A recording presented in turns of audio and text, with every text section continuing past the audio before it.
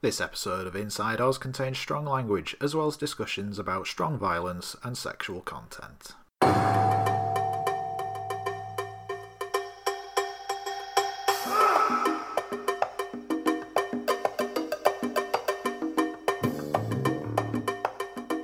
gonna give you 10 minutes to get your hands off my dick. God comes to visit me every once in a while. Actually, he comes more often than I'd like. McManus, you're fucking up my floor, McManus. My dick, you don't have to mop it up again. You lose an eye, you get kicked in the balls, get a face full of shit, you become a different man. This is a prison, not a democracy. Don't you fuck with me, my brother. Please, sir, may I fuck my wife? Don't you walk away, you cocksucker! Come on, Dad! Praise the Lord and pass the ammunition. How do you keep that hat on your head? Velcro? Right now, we're on the edge of oblivion. We're on the brink of disaster. And before we all join hands and jump, I want another chance.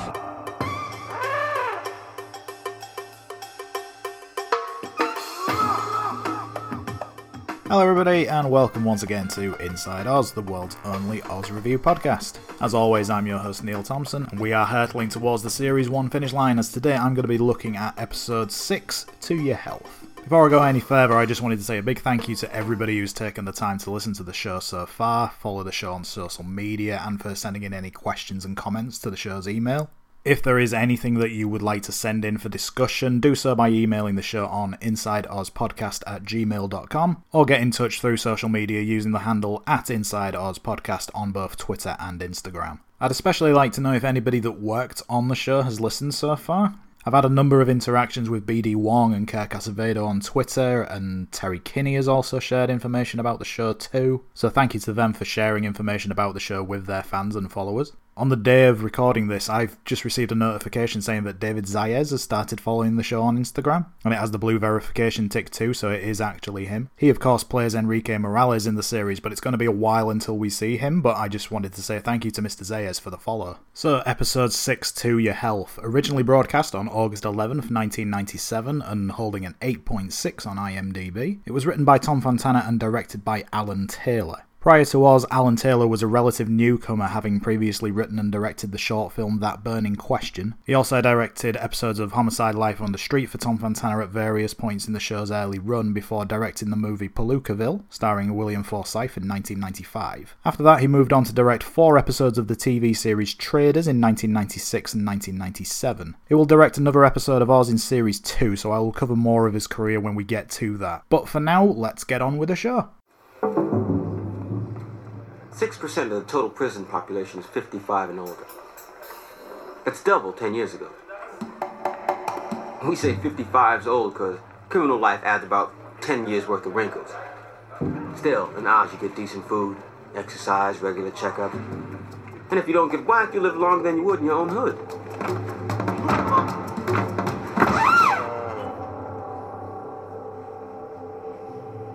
Yeah, the prison system. It can keep you alive, but it can't take care of you. So we start off in M City, and Schillinger is handing out the mail to the prisoners. He has a package for Rebido, who takes it off to one side and opens it up. It looks to be some sort of cake, and he takes a big sniff of it. However, Kenny and another of his crew sneak up on him and steal the cake away, and Kenny punches Rebido in the gut, and then nails him with a right hook, sending Rebido to the hospital, where Gloria is attending to him, and we see McManus looking pretty forlorn at the whole situation. We then join the staff meeting, where Gloria is making a case for treating the elder inmates differently, and she is supported by Sister Pete, who says that Oz was designed to keep the young in check, but the older inmates, like Rebido, he doesn't need to be kept in check so much. Father Ray then adds his support to the proceedings and suggests that Unit 2 be turned into a cell block exclusively for seniors. He makes the point that they can sleep together there, eat their meals together, watch the TV that they want to, etc. And Leo rather sarcastically says about them being able to play Saturday night bingo, which frankly seems like a good idea. I don't really see where he's coming from on that one, unless he just hates the game bingo. Gloria adds that less stress will help slow down the aging process and thus help with the prison's medical costs, which Ray backs up by saying that the elders are not a security problem, so fewer officers would be needed. Leo notices that McManus has been uncharacteristically quiet at the meeting, and asks what he thinks should be done. McManus says that he thinks it's a good idea, but it's clear to see, both to the rest of the cast and to us the audience, that his mind is elsewhere. Leo says that he'll run it by the commissioner and adjourns the meeting. Gloria stays behind and asks McManus if he's okay, to which he says he is. She asks him if he wants to have dinner that night, but McManus questions it and says that Gloria thinks he's an arsehole. She starts to say that she doesn't think that, but McManus quickly leaves saying that he doesn't need a mercy dinner. We cut to McManus' office where he's with Kenny, who is restrained in a chair with his handcuffs behind him. McManus tells Kenny that Rebadow is in the hospital, but Kenny doesn't seem to care. McManus tells him that he's heard that Kenny is responsible and that he has ears everywhere, so he knows that it's the truth. McManus walks over to one of the office windows and the blinds make a shadow over his face and he says, "You don't hit old men, Kenny." The tone in which he says it, coupled with the lighting job, it looks like Clint Eastwood is having some sort of Vietnam flashback. I was half expecting faraway sounding explosions and the end by the Doors to come in on the audio. He tells Kenny that he can have his guards kick his ass if he tells them to, and they'll gladly do it. Kenny musters all of his swagger and says that he isn't afraid of them or anything else for that matter. McManus shouts, "Afraid of nothing," and then proceeds to choke Kenny, who obviously can't do anything to protect himself due to being cuffed. McManus gets right into Kenny's face and asks him if he's afraid of dying and then pushes the chair over. McManus tells the officers to take Kenny away and they bring Kenny back to his feet and he's coughing and spluttering. Kenny and McManus exchange a long stare as Kenny is led away. We cut to McManus working out alone in the gym at night and we see Leo enter with his gym bag. McManus asks why Leo is there, Leo saying that he's there for the same reason as McManus, that being that he likes to work out when no one else is around. McManus says that he'll ignore Leo if he returns the favour. Much like Gloria earlier on, Leo asks McManus if he's okay or not, although I doubt that he wants to take him on a dinner date.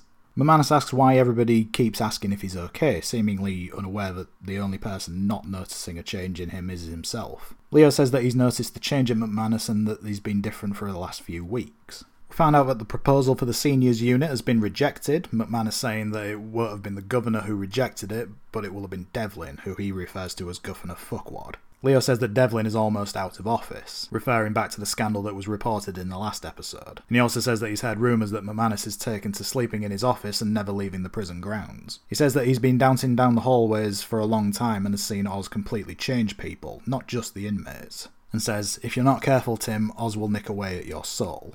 McManus leaves and the only thing that he seems to have taken away from all of this is that this is the first time that Leo has ever called him Tim. So this is another scene in which we get a little bit more of an insight into McManus and Leo as people as well as their relationship with each other. Also in this scene you get to see how good shape Ernie Hudson is in. He was 51 when this was filmed and he is absolutely jacked.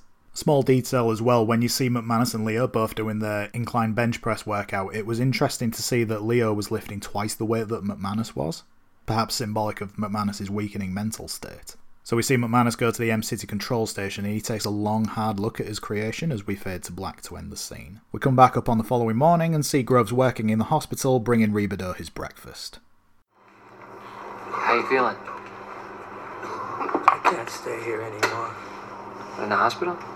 In Oz. Why? I'm afraid. Of what? Them, the young. When I first came to Oz, we treated our elders with dignity, but these kids, it's all different now. I've decided to leave. Leave? Escape. How are you gonna do that? God will show me the way. So Rebadow tries to make a break for it and heads out to the stairwell. He goes down a level but sees that his exit is blocked by two officers, so he has to head upwards instead. He reaches a door with a sign reading "Stand Clear" and he tries banging on it to get it to open. Nothing is forthcoming, so he heads back to the stairs to try and head up another level. But he is out of breath and Rebadow, or more specifically a man who's clearly a stunt double, takes a spill down a flight of stairs, leaving Rebadow unconscious. Augustus gives us some narration about how incredible the human body is in terms of its composition, and he's not wrong, but that's an entirely different podcast subject altogether. But just ponder this. 99% of the mass of the human body is made up of 6 elements: oxygen, hydrogen, nitrogen, calcium, carbon, and phosphorus. And that's before you even start to tackle the human anatomy. So Augustus finishes his narration as we transition to solitary confinement. The officers are bringing the inmates their breakfast, but we see that there is something wrong with Ricardo Alvarez. He is hunched over in his cell, naked, clutching at his bedsheets and just letting out a horrifying wail of a noise. The officers enter to check him over. One asks whether or not Ricardo could be faking or not, but he seems unresponsive to them and just seems to yell out for his mama. As we get a look at his crime flashback that landed him in solitary, which is when he stabbed the Haitian that cut out his son's tongue. We cut to the hospital where Gloria tells Ricardo that they are going to conduct some tests, but he's just talking to himself in Spanish and scratching at his chest. Gloria understands what he is saying and translates, and Ricardo is saying that he has to go home, and she asks him, in Spanish, if he knows what city he is in. Ricardo looks around and he thinks that he is in Havana. We see McManus, Sister Pete, Gloria and Father Ray comparing notes in the staff room, with Sister Pete saying that she has a psychiatric re-evaluation of Miguel Alvarez coming up. Ray tells her that Alvarez is depressed due to his baby dying, and Gloria then breaks the news that Alvarez is probably going to become more depressed because Ricardo has Alzheimer's, which is a neurodegenerative disease which is the cause of around 70% of cases of dementia. It's a horrible condition, and I'll pop some links in the description for this episode where you can find charitable organisations if you or anyone you know has been affected by the condition. Gloria says that she'll tell Eduardo, Ricardo's son and Miguel's father, when he comes in for his orderly shift, and McManus says that he'll tell Miguel, but Ray jumps in and asks if he can tell Miguel instead, to which McManus says that he's always willing to give up the opportunity to deliver bad news. So Ray goes to get Miguel from M City. Miguel, thinking he's in trouble, says that he hasn't done shit, but Ray tells him to come with him. As they leave, we see Beecher, who still has the makeup from his makeover on, and Miguel calls him, and again, forgive me if I don't pronounce this quite right, Marico, which is a Spanish homosexual slur. So we go to Ray's office, where we have Ray, Miguel, Sister Pete and Eduardo. Miguel asks why nobody had picked up on Ricardo's condition until now, but Ray tells him that with Ricardo being in solitary, he hardly says anything to anyone, and Sister Pete says that there was nothing they could do to stop the disease from forming. Miguel asks what happens next, but Ray tells him that Oz is not equipped to care for Ricardo, and that there is nowhere else to send him. Miguel questions why the state doesn't have anywhere to take care of elderly prisoners, and Sister Pete says that the state's attitude toward the elderly, in or out of prison, is hurry up and die. Miguel and Eduardo go to see Ricardo in the hospital, while Ray and Sister Pete give them some space. Miguel says "hey" to Ricardo, who repeats it back to him. Miguel tries to explain who they are to Ricardo, but all that Ricardo can do is repeat "hey" over and over again as Ricardo takes his hand. Sister Pete says that they should release Ricardo, and we get one last shot of Ricardo just saying "hey," and he's almost crying as he's doing so. It's almost as though Ricardo knows that he's wanting to say something else, but he can't get the words out. Pete and Ray go to see Leo about getting Ricardo released, to which Leo says that he is a convicted killer. They try to make the case for Ricardo being old, but Leo fires back with, being old doesn't necessarily mean nice. If there's any doubts about that, spend 10 minutes with my mother-in-law, which I thought was a really good line. Ray tells Leo that it costs $21,000 per year to maintain a 31-year-old inmate, and that to care for Ricardo would cost 3 times that. Leo asks when Ray became so interested in the budget, with Ray saying since he realised the money can be put to better use. Pete makes a case for Ricardo not even knowing where he is or why he is there, and mentions criminal menopause, which refers to the stage in life where an older criminal loses interest in crime or no longer poses a threat. Leo makes the point that it doesn't change what Ricardo did, and that life imprisonment means life. He finishes off by saying that if Ricardo doesn't know he's in prison, then he's already free, which was rather dickish of Leo, I thought. I get what he's saying, but it was still a bit harsh. We then get Miguel's psychiatric evaluation with Sister Pete. He says that when he was young, both his father and grandfather came to Oz, and he would wonder what was so great about prison that they would want to leave him and his family to go there. Sister Pete asks him what the word grandfather means to him emotionally, but he says that it doesn't mean anything to him, and that mundane words such as doorknob and pizza mean more to him. As he's saying those words, he almost tears up a little bit, almost like he's suddenly realised that he's never had any sort of relationship with Ricardo, and that because of the Alzheimer's it's now too late. But Sister Pete tells him that as Eduardo is an orderly in the hospital, there is no reason why Miguel can't be one too, even if it is only in the short term, and that if Miguel takes care of Ricardo, then maybe he can learn to care for him. Before Miguel leaves, he talks about how Ricardo was seen as some sort of legend within the family. He even uses the word God to describe him, and that how his grandmother would show him pictures and share stories about Ricardo. Miguel says that he wanted to be like Ricardo, but he now sees that Ricardo is just an old man rotting away, and that now he doesn't want to end up like his grandfather.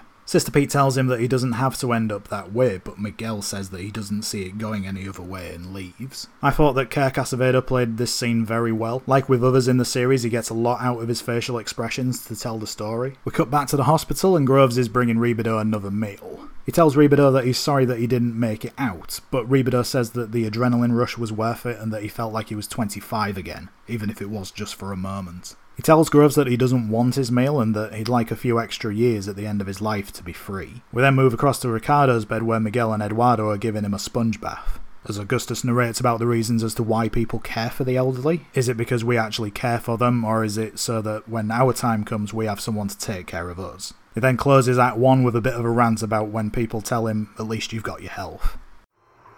At least you got your health. Don't you hate it when people say that? I mean, you lose your job, you lose your wife, you're in prison, and some punk-ass do-gooder says, at least you got your health, like that's supposed to make you feel better. So what if I'm broke? So what if some drug dealer wants to cap my ass? At least I ain't got a tumor. I swear, the next person that says ALYGYH to me, I'll make sure they ain't got their health much longer. So Act 2 starts with Sister Pete meeting with Groves, asking him about having nightmares and if he can remember any of them. Groves says that he can't remember them and then starts to complain about a toothache he's had for the last week. Sister Pete tells him to go make an appointment with the dentist, but Groves says that he hates the dentist. Sister Pete asks him if he means Dr. Kirchen in particular or all dentists, and Groves says that it's the entire concept of dentists that he hates. Sister Pete then tells him again to make an appointment, which Groves agrees to do. We then see Gloria with Dr. Kirchen, and straight away, this character is amazing. He sees that he has an appointment with Groves and he's just saying, "Oh God, oh sweet Jesus." Gloria finds it funny and he tells her he ate his parents, there's no way I'm sticking my fingers in his mouth, my fingers are my livelihood. Gloria says that Groves has been working in the hospital as an orderly and that he seems harmless and that she would stick her fingers in his mouth if she had to, but as Groves is in pain, the doctor has to. His "no I don't" is fantastic, and Gloria then asks him about the Hippocratic Oath. But Kirchen says that dentists don't take that oath and that they don't make any promises to anybody. Straight away, this guy is in the running for episode MVP. He's amazing. We see Groves with the dentist's gas mask on as Kirchen is hanging by the door, mustering up the courage to come in. He starts the examination, and it's a great scene because you've got Groves who's barely opening his mouth because he's scared, and you've got Kirchen who's just looking at the teeth and says, "Yep, they're fine." Neither man wants to be anywhere near the other. So Kirchen tries to wrap things up, but Groves tells him that he's in pain, and Kirchen tells him to stop being a baby. Who are you calling a baby? Nobody. The show's needed a laugh for some time, and it really delivers here. Kirchen then notices a tooth that has rotted away and says that they're going to have to pull it. He explains about using a needle of Novocaine and the drill. Groves says that he hates drills, and Kirchen tells him, "Right now, so do I," and that he wishes there was such a thing as holistic dentistry. Groves once again says that he's in pain, and the doc says that he's about to be in more, and that if he causes Groves any pain, to not bite his head off. I mean, it's like Basil Fawlty putting his foot in it, saying the wrong thing. Polly, are these Germans too? Oh, yes, but I can do it. Right. Here's the plan. I'll stand there and ask them if they want something to drink before the war. Before their lunch. Don't mention the war. So Kirchen goes to inject the Novocaine and he tries to come at it from every angle you can think of, but he just can't bring himself to do it, so he brings his assistant Carol from reception to do it for him. Poor Carol, she's obviously expendable enough if Groves did decide to eat anybody. We then cut to the laundry room where Groves is with Scott Ross, looking at the removed tooth and says about how that chewed on his mum. Scott then says that Groves should sell his tooth to a collector as he might be able to get some decent money for it. He lists some things that somebody might collect and then mentions that there are some people that collect crime stuff. And he's not wrong, there is a huge market out there for crime memorabilia. I did a quick Google search and found on Supernaut.com, home of Supernaut True Crime Collectibles, you can buy a signed picture of Charles Manson, which also includes a tracing of his hand that will cost you the bargain price of $1,000. I would have thought that would have been more now that Manson has passed away, while the 1991 booking Polaroid picture of Jeffrey Dahmer will set you back a mere $3,900. Groves finishes the scene saying that if he can get a good price for the tooth, then he's still got 30 more that he can get rid of. Augustus narrates about how the mind is similar to the body in that it is under constant assault, as we see Beecher applying his lipstick with Schillinger looking on. Beecher is looking very drowsy as he is applying it, so he's probably strung out on drugs at this point. We then cut to the cafeteria where we have the Oz Variety Show. We see one inmate playing a makeshift drum kit made from pots and pans with a colander cymbal, while another is doing a balloon trick, inhaling it through his nose and then pulling it out of his mouth. We see that the audience is full of show regulars as well as extras, and Augustus is acting as the MC for the show. He introduces Beecher to the stage, and there's a look of shock from the audience. Sister Pete is watching from the side, and she puts her glasses on with a look of disbelief. We see a pair of gold high heels walk out in a red dress, and Beecher is performing in drag. His hair has been coloured and presumably has been put up to this by Schillinger. He starts to sing I've Got It Bad and That Ain't Good, originally written by Duke Ellington with lyrics by Paul Francis Webster and first published in 1941. It's a song that's been recorded by so many people over the years. If you go to the Wikipedia page for the song, there is a list of notable recorded versions there, but I imagine that list is in nowhere near a comprehensive one. It's hard to say who recorded the definitive version of the song, but some people who have recorded it included Ella Fitzgerald, Nina Simone, Etta James, and it's that jazz soul style which Beecher sings it here. In fact, that Wikipedia page even lists Beecher in the list of notable artists. I'll post that on the social media pages for you all to see. Beecher starts to sing and we can hear the audience whooping and screaming, but their audio drops out and we're left with just Beecher singing the song. Lee Tergesen is actually a pretty decent singer, and I'll probably close the show out with his rendition of the song. We'll hear Beecher sing again, but that won't be for a while yet. So Beecher gets through the performance and the audience are laughing away at him. Adebisi in particular with an awesome maniacal laugh and wild eyes. And we see Schillinger take a look around at the audience. He ultimately seems disappointed, but he also looks a little bit remorseful, almost like he is realising that he has completely broken Beecher, and that maybe he is starting to go too far. We see Beecher leave the stage and snort some heroin in the corridor. Sister Pete sees him doing this as Beecher turns around and notices her. Sister Pete has seen the effects of drugs on Beecher, but this will have been the first time that she's actually caught him in the act. She goes to see McManus and says that she's started to figure out why Beecher is doing the drugs, saying that Beecher sees himself as a victim and that he isn't going to improve unless he can take control of his life. McManus raises the point that Beecher is in prison and that he doesn't have control of his life, and Pete says that they need to remind him that there is another victim in all of this, that being the young girl that Beecher killed whilst drink driving. We get a quick flashback to that incident before we then see Beecher head to the visitation room, having had the hair colouring washed out and the makeup removed, therefore looking more like himself. And he meets the victim's mother, Mrs. Rockwell, played by Catherine Maisley. They're both behind glass, so have to communicate through the phones, but the scene is shot in a very good way. Rather than just doing the conventional over-the-shoulder shot and cutting between each person as they speak, you see the reflection of both characters, so you are constantly seeing their actions and reactions. Rockwell is doing all of the talking, and even shows Beecher a picture of her daughter, which upsets Beecher. She says that she isn't sure why she came to see Beecher that day, and at the trial she was sat behind him and could barely see his face, and that she just wanted to finally see him. She's like a tractor beam and looking directly at Beecher the whole time, while he struggles to look at her and keeps looking down and avoiding eye contact. She eventually lashes out and is led away, saying that she hopes Beecher dies in Oz, and that's the only time that Beecher is really looking into her eyes. We then move into Sister Pete's office, where she is meeting with Beecher, trying to get some answers as to why Beecher has allowed himself to feel this way. I don't know. Maybe I let Schillinger treat me like dirt because I deserve to be punished. Because I killed Kathy Rockwell. Because I destroyed her family. And my own. And you hate yourself for that? Yes.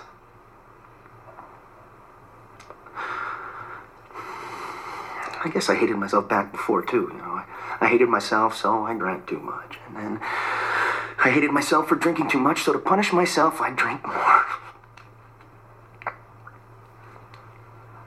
Sister.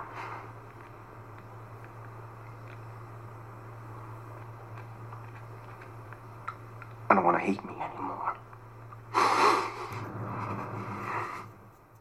While Beecher has been explaining himself, he's been playing with the lipstick in his hand, and when he says, "I don't want to hate me anymore," he stabs at his hand with the lipstick, similar to what he might have done had he had a knife with him. It's an interesting bit of imagery. We then see Beecher return to his pod, where Schillinger is reading a book. Schillinger tells Beecher to stop thinking that he is fooling him, and he knows that the only reason Beecher managed to get through the variety show was due to the drugs. He tells Beecher that he doesn't want him doing drugs, and Beecher tells him that he is sorry. But Schillinger says that he is sorry and then gives Beecher a t-shirt. Beecher puts the shirt on and it is emblazoned with the flag of the Confederacy. More commonly known as the Army of Northern Virginia battle flag, it is the flag most associated as being used by the Southern states headed by Robert E. Lee during the American Civil War in 1861 to 1865. After the war, the flag's revival in the 1950s and 60s came about due to the American Civil War centennial commemorations, but was used to show opposition to the civil rights movement as far back as 1948, when it was used by the Dixiecrats headed by Senator Strom Thurmond. The displaying of the flag and the image of the flag itself is still a controversial subject in the present day due to its links to racism, slavery, treason, segregation, and white supremacy, hence why Schillinger is using it in this scene.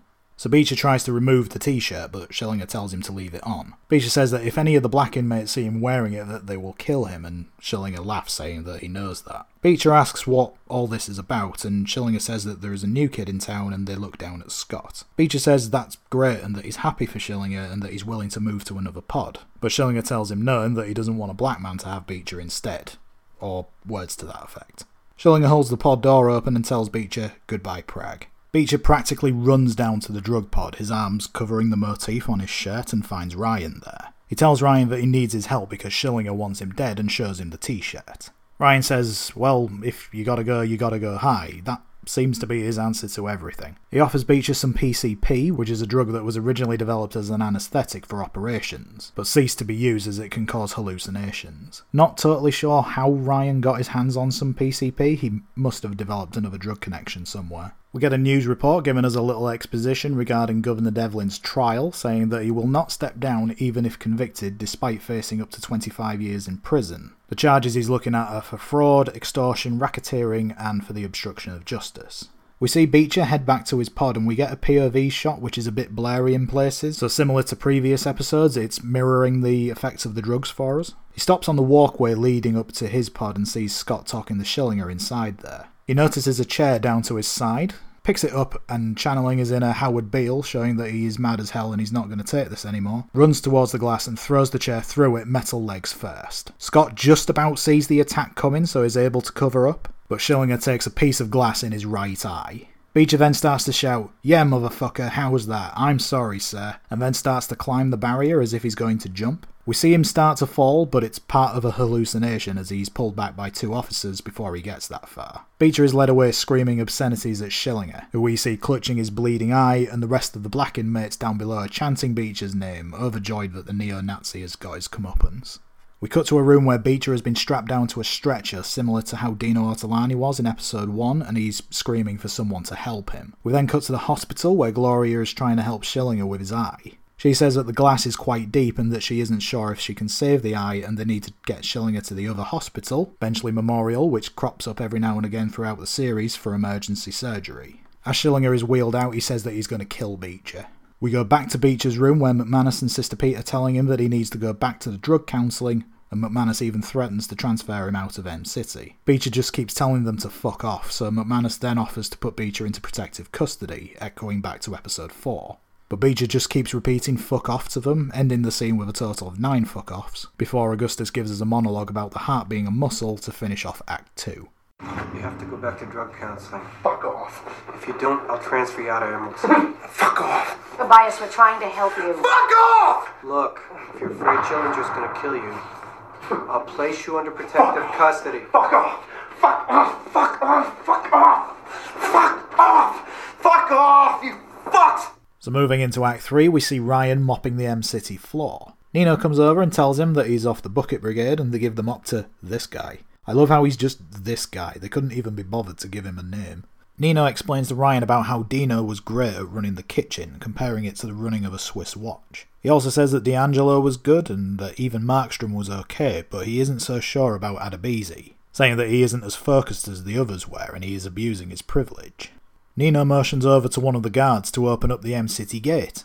And he does. Isn't this supposed to be a maximum security prison? Nino just asked for the gate to be opened and he obliged. I don't know, maybe certain inmates are allowed to have the gates open for their work roles. That's the only storyline explanation I can think of that would make sense, otherwise everyone can just walk out whenever they feel like it. Nino tells Ryan that he's been very efficient with the jobs he's been given, so Nino is placing Ryan in charge of the kitchen. Cut to Adebisi being relieved of his kitchen duties and he isn't happy about it, but Nino says that the food is rotting and Leo is complaining about costs. Adebisi says that he doesn't want to work with Ryan and Nino threatens to send him back to working in the sweatshop, but Adebisi doesn't want that either and is told to shut up. Nino leaves, telling Ryan that it's all yours, and Ryan tells everybody to get back to work as Adebisi goes after Nino. We join Adebisi in Nino's pod, with Nino back in his Buddha position reading the paper. He reassures Adebisi that they're still partners in the drug trafficking, and he tells Adebisi that he has no complaints about that operation at all, but he can't afford to have a poorly run kitchen. Adebisi's main problem seems to just be having to work with Ryan, and Nino tells him to make peace with it any way that he can because he says that Ryan is running the kitchen, and he says that he'll do it as well as Dino ever did. Adebisi seems to have another idea in mind though. Cut to a long line of inmates waiting for their meals as the kitchen staff are going at a snail's pace with the serving. Ryan bursts in and tells everyone to pick up the pace, but Kenny sarcastically says that they're going as fast as they can. Ryan then goes to see Adebisi and tells him to listen up.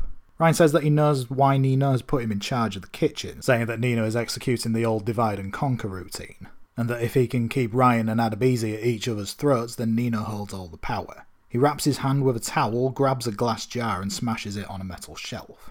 He tells Adebisi that they've got the same goal in mind, that being to take over the drug operation from Nino. He then grabs a large can of food and rolls it over the broken glass, breaking the shards down into fine pieces. He says to Adebisi that they have to make Nino think that they're enemies and keep him off guard until they kill him. Adebisi says if they kill Nino, then the mob will kill them. But Ryan says that the mob won't even know about it, and he picks up some of the ground glass, saying that they should put it in Nino's food. And if they make it fine enough, then Nino won't know that he's eating it, and over time the glass will cut his insides. While when I first watched the series I thought this method was a brutal way to kill somebody, and it is in concept. Upon further research it's been shown that grinding glass into a powder to kill somebody doesn't work. I'm not sure exactly what kind of tests they carried out to test that theory. If you think about it, if you ever go to the beach and just get like 1 grain of sand in your mouth, you notice it that it's there. If the mouth when chewing can't detect that glass is in there, then chances are that the gut won't detect it either. The only other way Nino could have died from this would have been through chemical poisoning, but that's never mentioned. Ryan specifies about the glass cutting Nino's insides. Having said that, the concept is still pretty brutal. Adebisi holds a piece of the glass to Ryan's neck and calls him one sick motherfucker. Ryan saying that coming from Adebisi is a compliment. Adebisi tells Kenny to bring Nino's food over, and Ryan tells him to get everybody working to full speed, which Adebisi nods to approve the order. The two shake hands, cementing their new alliance. We cut to Sister Pete's office where she's having a meeting with Ryan. She's meeting a lot of people this week. She asks him if he was released from Oz that day, what would he do? Ryan says that he would like to go travelling, and that since he's got to Oz he's been reading vacation guides as they're great when taking a shit or wanking before you go to sleep. He says wanking very quietly so as not to offend Sister Pete. He hasn't got a problem saying shit to a nun, but wank is apparently over the line. It's actually quite nice that he has a little bit of respect for Sister Pete, that he doesn't want to offend her. I'm sure she's heard every swear word under the sun, but it was nice of him to think of her feelings. He says that he wants to go to Morogoro, and much like Pega Pega, Sister Pete knows where that is. I didn't, however, but it's in the eastern part of Tanzania. He asks if Sister Pete wants to go with him, but she says that she's twice his age, and a nun. Ryan then tells her that growing up in St. Pat's, he never had a nun like her. The only reference I could find to St. Pat's in the New York area was that of St. Patrick's Cathedral in Manhattan, which seems to be slap bang in the centre of New York City. So this must either be another district that's been referred to or one that's just been made up for the show. Pete acknowledges that St. Pat's is a tough neighbourhood, and Ryan says that he learnt the alphabet the hard way, citing DEA, HIV, IOU. It instantly paints a horrific picture of his childhood. He tells Pete that he's got 12 years until parole and that he is going to walk out of Oz. He is going to survive. We go back to M-City where Groves hands off some drugs to Alvarez. They seem to have moved on from his LSD stamp collection. And we then move over to Ryan playing cards with Nino, although I don't think they're playing pinochle this time. Nino seems a little agitated and he turns to tell Adebisi that he's making the red sauce too spicy, as Ryan and Adebisi exchange knowing looks to each other as if to say that they know that their plan is working. And we fade to black in what I suppose is the end of Act 3 this time. This will be the first time that we've ever gone beyond the normal 3-act structure. Anyway, Act 4, I guess, starts off with Augustus talking about how he used to be addicted to crack before having his accident, and he then turns to look down at himself in a hospital bed. There's a really weird cut here where they've obviously been focused on Harold and then had to put a body double in place, but it's really obvious that that's what has happened. Not to play armchair director or anything, but if they'd started this segment from another angle, they could have made that look a lot smoother. Augustus talks about how while he was in the hospital that he went through detox and started his counselling once he got to Oz, and says that staying straight and sober is his new addiction. So coming back into the scene itself, Augustus puts on some headphones so he can hear the TV, and we find out that Jackson Vahue, a big-time sports star, is coming to Oz, and Augustus goes off to see McManus. He has to wait patiently at the bottom of the stairs because he can't get up to see McManus in his office because there's no wheelchair access. He He mentions about that to McManus, who tells him to put it in the suggestion box. Augustus asks if he can be Verheu's sponsor, saying that he's a huge fan of his. McManus asks what makes you think that I'm bringing him to M-City. Because like everyone else, you're a starfucker. Great line from Augustus. McManus says that no one can accuse Augustus of being an ass-kisser and okays the sponsorship, sealing it with a sign of the cross. Augustus is like a little kid, he's so happy, and McManus picks up on it, asking if Augustus is sure he can get the marching band sorted in time for Verheu's arrival. We've still seen very little of Augustus, so it was good to get some personality across from him, and this humanised McManus a little bit more too. He hasn't got any reason to deny Augustus's request, so it's good that he's willing to reward good behaviour. So we get Verheu's flashback, in which we see him having a heated argument with a woman. As they get out of a car, he backhand slaps this woman, who falls to the ground. And the doorman of a nearby building tries a flying tackle on Verheu, but he must have been about a foot shorter and about 50 pounds lighter. He had no chance of taking him down. Verheu slaps the woman again before two passing police officers arrest him. Verheu is charged with attempted rape and assault and has a 12-year sentence, up for parole in 5.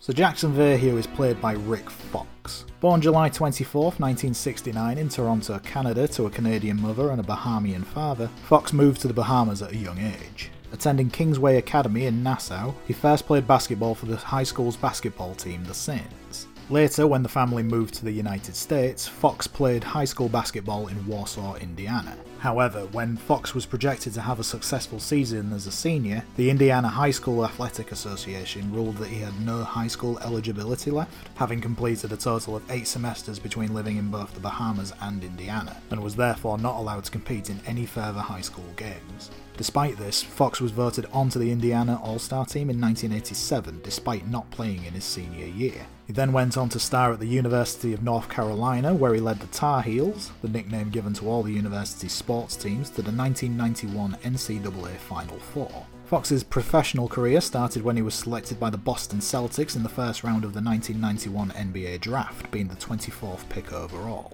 As a member of the Celtics, Fox became the first rookie starter on opening night since Celtics legend Larry Bird did the same in 1979. Fox also made the 1992 NBA All-Rookie second team after averaging 8 points per game. By the 1995-96 campaign, Fox had become the Celtics' starting small forward and averaged double-figure scoring.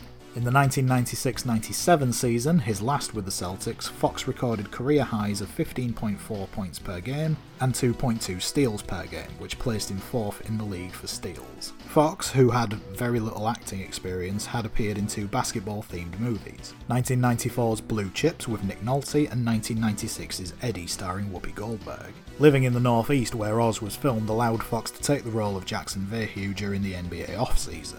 However, after 6 seasons with the Celtics, Fox was released from his contract in the summer of 1997, and shortly thereafter signed with the Los Angeles Lakers. As a result of Fox moving to the West Coast, Fox's availability for filming decreased, and as a result, Jackson Verheu became a recurring character rather than a member of the main cast.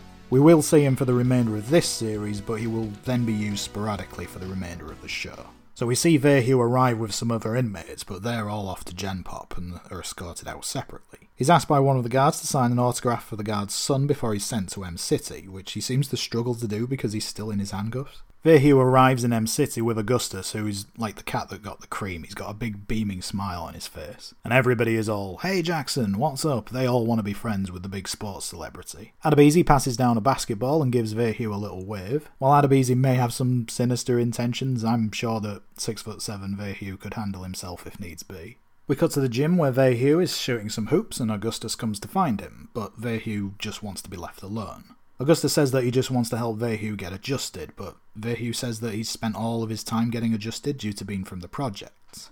He asks if Augustus is from the projects too and says that there are 3 ways to get out, that being selling drugs, singing, or being good at a sport. Verheu says that he got adjusted by becoming famous and getting rich through his various endorsements, and says that he blew it with the women and that the one thing that he's good at doesn't mean anything in Oz, and he throws the ball away and leaves. We then see Verheu getting his work assignment and he's being asked to clean one of the classrooms, but he's less than enthusiastic about doing so. McManus comes over to see what the commotion is about and tells Verheu that it was explained to him when he arrived that everybody in M-City has a job. Verheu tells McManus to give him another job because he isn't going to be a cleaner, but McManus tells him that he is, picks up the bucket and puts it in Verheu's hands. telling him that he doesn't get to choose before walking away. Verhew says that he doesn't do windows, he enters the classroom and then throws the water all over the glass. McManus is on the other side of the glass and, without missing a beat, just tells Verhew, well, now you get to clean that up. While Augustus called McManus a starfucker earlier on, and maybe he is to a degree, he also isn't giving Verhew any special treatment, much in the way that he explained to Saeed in episode 1 about how his celebrity status wasn't going to help him in Oz. We see Verhew attending a history class on the subject of George Washington Carver, but he doesn't seem interested in learning anything. The teacher dismisses everyone but tells Verhew that although he's a big shot basketball star, he is going to place him on report if Verhew doesn't pay attention in class. Verhew tells him, go ahead nigger, to which the teacher responds, no my friend, you're the nigger. The teacher is played by Reggie Montgomery in what would be one of his final acting roles as he would pass away in 2002, aged 54. This is the only episode that he appears in, and it's a shame because in a very short space of time, we see that this character has somewhat of a presence and isn't taking any shit from Verhew. He would have been an interesting addition to the cast. Verhew asks Augustus if he has any drugs, but he tells him that he doesn't, to which Verhew asks what Augustus is good for if he doesn't have any. And we see that Augustus is starting to realise that his sporting hero isn't all that he hoped he would be. We cut to the cafeteria where Ryan gives Verhew a special meal of fruit, wholemeal bread and other healthy stuff. Verhew says thanks, but Ryan tells him, no thank you, I won 10 grand on that Bulls game. No idea what bet that would have been to have such a return, but Ryan must have laid down a hell of a stake to get 10 grand back from it. The tattoo on Rick Fox's arm here too, the basketball with the 17, isn't a real tattoo. Fox played number 44 while at the Celtics, although when he moved to the Los Angeles Lakers, he was given the number 17 jersey. But you can find a whole load of images of Rick Fox in his playing days at the Lakers, and there is no tattoo there. Saeed comes over, and when Verhew asks him if he wants an autograph, he tells him no, and that his fame means nothing to him other than he is a role model to children, and that carries responsibility. Verhew gets angry and tells Saeed to go preach to someone else. Saeed laughs it off, but says that he and Verhew will talk again. Verhew pushes his dinner away and goes to get some juice where he runs into Adebisi and Kenny, and he asks them who he has to fuck to get high. We then hear another piece from Poet, who is back for the first time since episode 1, and he's talking about getting some drugs. Come on, son. Come on, son. Let me squeeze them titties, man. What? Come on. Yo, I've been fiending for this freedom. I've been begging for the be out, been jolting for the jump over the wall. But all I keep coming back to is them titties, round and firm, for the vein burn. I keep bugging over the reasons for this shit I yearn. Years in this piece got me wanting the shit that I unlearned. Got me wanting to block it out, forget about, erase it from my think. So Arnold Jackson, more commonly referred to as Poet on the show, is played by Craig Grant, often credited under his stage names either Craig Mums Grant or Mums the Schemer, and is a fixture of the New York poetry scene. Oz was his acting debut, and he will have been in his late 20s here. Born in New York City and raised in the Bronx, Grant first rose to prominence in the documentary Slam Nation, which followed Grant and his Poetry Slam team as they competed at the 1996 National Poetry Slam. According to the author, Kristen O'Keefe Ottowitz, Grant's work is considered street poetry at its finest. Thoughtful, precise, but not without humour. His work spoke honestly about the life he and his friends lived, and the city that he loved. After a bit of a gap in his appearance in the first series, Poet will appear much more often as we go on. In the IMDb trivia for Oz, it makes reference to certain cast members having a criminal past and having served time in real life, Grant being one of those cast members. However, I was unable to find anything official online about his criminal past, although research into his poems may unearth some details. So we go back to M City, and Augustus finds Verhew underneath some stairs sharing some drugs with Kenny and Adebisi. Verhew asks Augustus if he wants to join them, but Augustus says no, saying that he's been clean for almost 2 years. But Verhew calls him a pussy and says that one little hit isn't going to kill him. He says that they're reminiscing about the 95 Bulls game. Not sure if that was Ryan's 10 grand game or not, but Augustus remembers that Verhew scored 58 points that night. And Verhew says that he also scored a 3-way with 2 cheerleaders. Augustus says that Verhew has always been his hero, with Verhew saying, "That's me, a fucking role model." He holds out the drugs to Augustus, who relents and takes a hit of the drugs, and I was really disappointed in Augustus here. Although we haven't seen a whole lot of him so far, you get the impression that he's one of the better inmates in Oz. Obviously he's there justifiably, we've seen that in his flashback, but when you look at the other inmates around him, he is one of the better ones. We get a hallucination scene in which Augustus gets out of his chair and plays some one-on-one against Vahue, even getting the better of Vahue a couple of times. Adebisi takes the edge off the scene by closing it with, you know that's been up Kenny's arse, right? And with that, we go to another staff meeting where McManus, Sister Pete, Ray and Gloria are talking about Saeed. Gloria calls back to the doctor prescribing medication for Saeed's hypertension, but says that his vital signs have yet to stabilise, which McManus concludes to mean that Saeed is not taking his medication, even after he agreed to last time out.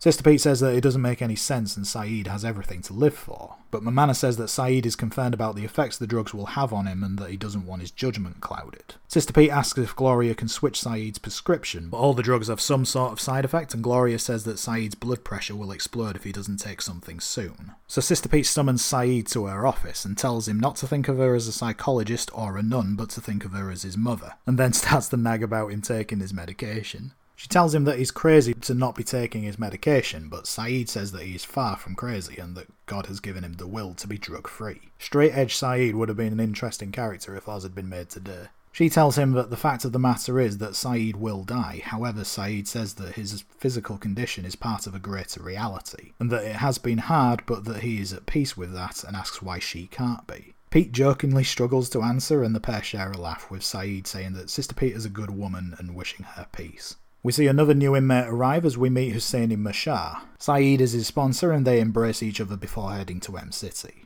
So we get Husseini's flashback and we hear that Husseini is a Muslim convert and his birth name was James Monroe Madison.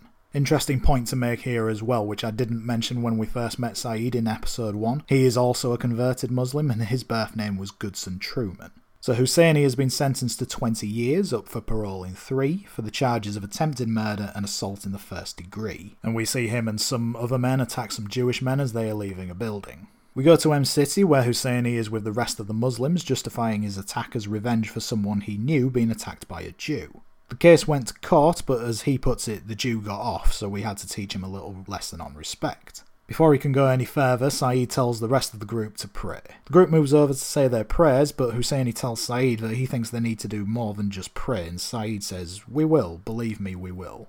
We then go to the cafeteria later in the day where one of the group is reading scripture. The group member here is Zahir Arif, played by Granville Adams. He's been a bit of a background character so far, so this is his first credited appearance on the show. He will get his own storyline in the future, so I'll introduce him more when we get to that. So Arif is reading aloud to the group, but Scott, who is sat behind Arif, tells him to shut up and that his bullshit is making him sick. Husseini says not to insult the holy word, but Scott tells him to suck his dick, and with that Husseini starts to head around the table for a fight. As he gets to Scott, Saeed gets between them to prevent the fight from happening. Saeed tells the guards that there is no problem and proceeds to tell Husseini to sit down. Saeed turns back to Scott, apologising for the disturbance, but Scott prefers to cause more trouble by saying "fuck you." Saeed holds the rest of the group back as an officer comes in and tells Scott to take a walk if he can't handle that. He says "fuck you" to the officer this time and is escorted out as Saeed tells everyone to sit down. We see Saeed and Husseini preparing some pillows, so that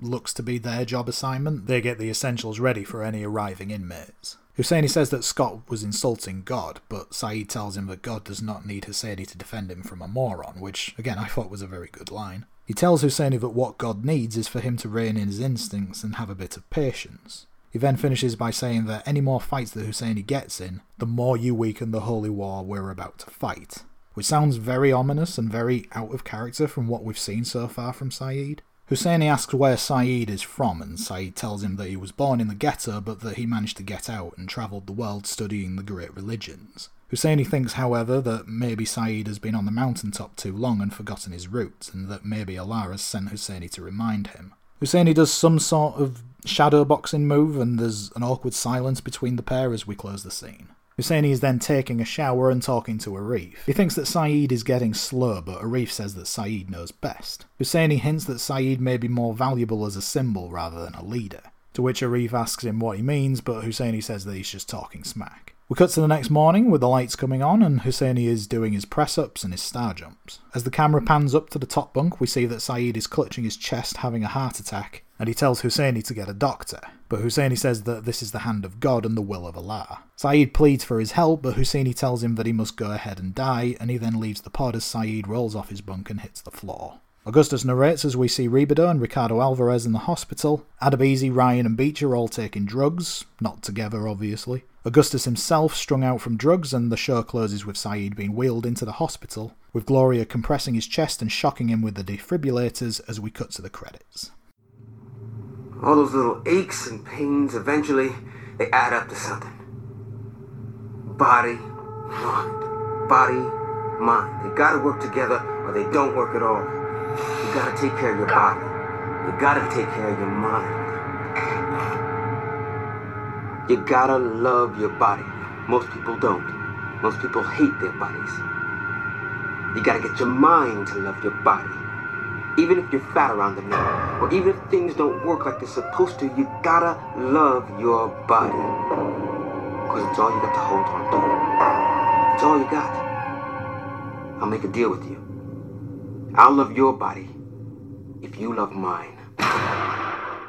So there we go, episode 6, To Your Health, and we got a genuine cliffhanger with Saeed seemingly at death's door. This is also the first episode in which nobody died, everybody made it to the end. They might be in varying degrees of health, but all were present and accounted for as the credits rolled. There were a couple of people that I wanted to give the episode MVP to, but I'm going to give it to Augustus, largely in part to him getting some much needed character development. While I was disappointed that he relapsed and took some drugs, it was good to see some of his personality shine through in the actual scenes of the show rather than just through his monologues. Honourable mention, as I alluded to earlier, to Dr. Kirchen, played by Nesbitt Blaisdell. I thought he was very good in the limited screen time that he had. Unfortunately, this is the only episode of Oz that he appears in, so I'm a little bit gutted about that. So that is not quite the end of this episode, as I'm going to dip into the mailbag for a change. As always, you can email the show at insideozpodcast@gmail.com, or you can send any message on Twitter or Instagram by following the handle @InsideOzPodcast. So this question was sent to me by Liam, who you can find on Twitter at the handle @ScousWrestling, that's SCOUSE and the word wrestling. And they asked what are my thoughts on other prison dramas, and they specified the Netflix series Orange is the New Black and ITV's Bad Girls. Now, first off, I haven't watched the latest series of Orange is the New Black, so I can't comment on how that has turned out, but I have watched the rest of the series. Much like other dramas in this day and age, it's a bit hit and miss. Sometimes the writing is a little bit shonky. One thing that I have read about the latest series is that the timeline has been a bit messed up due to the last two series being set in 2016, and the previous series, the 5th series, taking place over a short time after that. And as you've come into this 6th series, we're still at that point in time. But they're somehow making references to things that have occurred in 2018, so that's just poor writing and forcing either topical or pop culture references at the detriment of your show. I feel that it could also benefit from having a few less episodes in each series. I've always felt that 8 episodes per series in the case of Oz, with the exception of the 16 episode 4th series, and I'll talk about that when we get to it, is perfectly fine for the stories they wanted to tell. Orange is the New Black has a similar runtime per episode, yet has nearly double the amount of episodes, and at times suffers because of that. To borrow a phrase from Old Man Jones from the Squared Circle Gazette podcast, if less is more, how much more would more be? If you think back to episode 2 when Donald Groves is talking about being caught in the morgue and how he was sent to the hole, and it happens again a few episodes later, but we don't need to see that happen every time. A lot of shows these days, and this is partially down to audiences and their complaints online, shows have to show you every minute detail of something, and we'd probably see Groves get caught in the morgue again and again for completion's sake. And if a show doesn't show it or they change it slightly, then someone gets online and has a moan about it. If you're adapting from a book, those online fans are the worst. That's not how it happens in the book, and why has that been changed? I mentioned The Walking Dead before. That's a show that could benefit massively from having about 6 episodes cut from its production per series. We've seen so far that each episode of Oz can be broken up usually into 3 acts, apart from this episode, which seems to have been split into 4, and everyone gets their bit of screen time. To use Game of Thrones as an example too, the first 6 series of that had 10 episodes and a large cast of characters and story arcs, but everything in those episodes happened for a reason and progressed the story. There wasn't much filler. Orange is the New Black, sometimes you can go a couple of episodes without seeing characters at all because we're off seeing another part of a subplot which is getting more airtime than it deserves. That's not to say this show shouldn't have subplots or B-stories, they're great for breaking up the main narrative, but there is a reason why those stories are secondary and don't warrant being the focus of an entire episode. And I'm not saying that Orange is the New Black doesn't have interesting characters either, I just don't feel that it has enough of them, especially to fill 13 episodes per series at an hour long. As for Bad Girls, I honestly can't say that much about it as I only ever saw a little bit of it, and that wasn't from the beginning, so I had no idea who characters were or the relationships between characters, but from what I did see, it was just downright silly in places. For anybody that isn't familiar with the show, it was shown on ITV in the UK, who are the biggest independent broadcaster in the country, but it was shown in the US on BBC America before moving to Logo TV and ran from 1999 to 2006. It bears a number of similarities to us in the terms of the subjects that they cover and was well received by TV critics. It did well in TV ratings. I think it peaked at just under 9.5 million for an episode in 2000, and it even won a few TV awards. But like I say, I didn't see enough of it to really form an opinion of the show, but what I did see of it didn't do a whole lot for me. It was made by Shed Productions, who also made a show called Footballers' Wives, which is a very silly programme indeed, so I don't know, maybe my view is a little clouded due to the silliness of that show to really try Bad Girls. But thank you for your question, Liam. That's going to do it for this episode of Inside Oz. If you've missed any episodes of the show so far, you can go back and listen to them on iTunes, Podbean, Stitcher, SoundCloud, or pretty much anywhere where you can listen to your podcasts. Leave a review wherever you can, as it will help with the exposure for the show, and keep up to date with any goings on at the show's Twitter and Instagram accounts by following @InsideOzPodcast or email insideozpodcast@gmail.com. Episode 7 will be the penultimate episode of Series 1, Plan B, but I'm going to leave you with the soulful tones of the tortured soul that is Tobias Beecher. Catch you next time, everyone.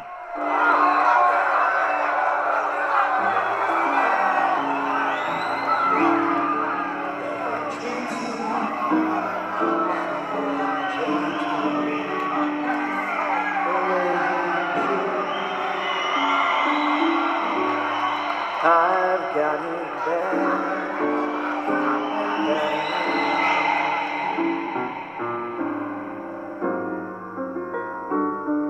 When the weekend's over and Monday rolls around, I end up like I start out, crying my heart out. He don't love me like I love him. Nobody could. I've got it bad, and that ain't good. I've got it bad, and that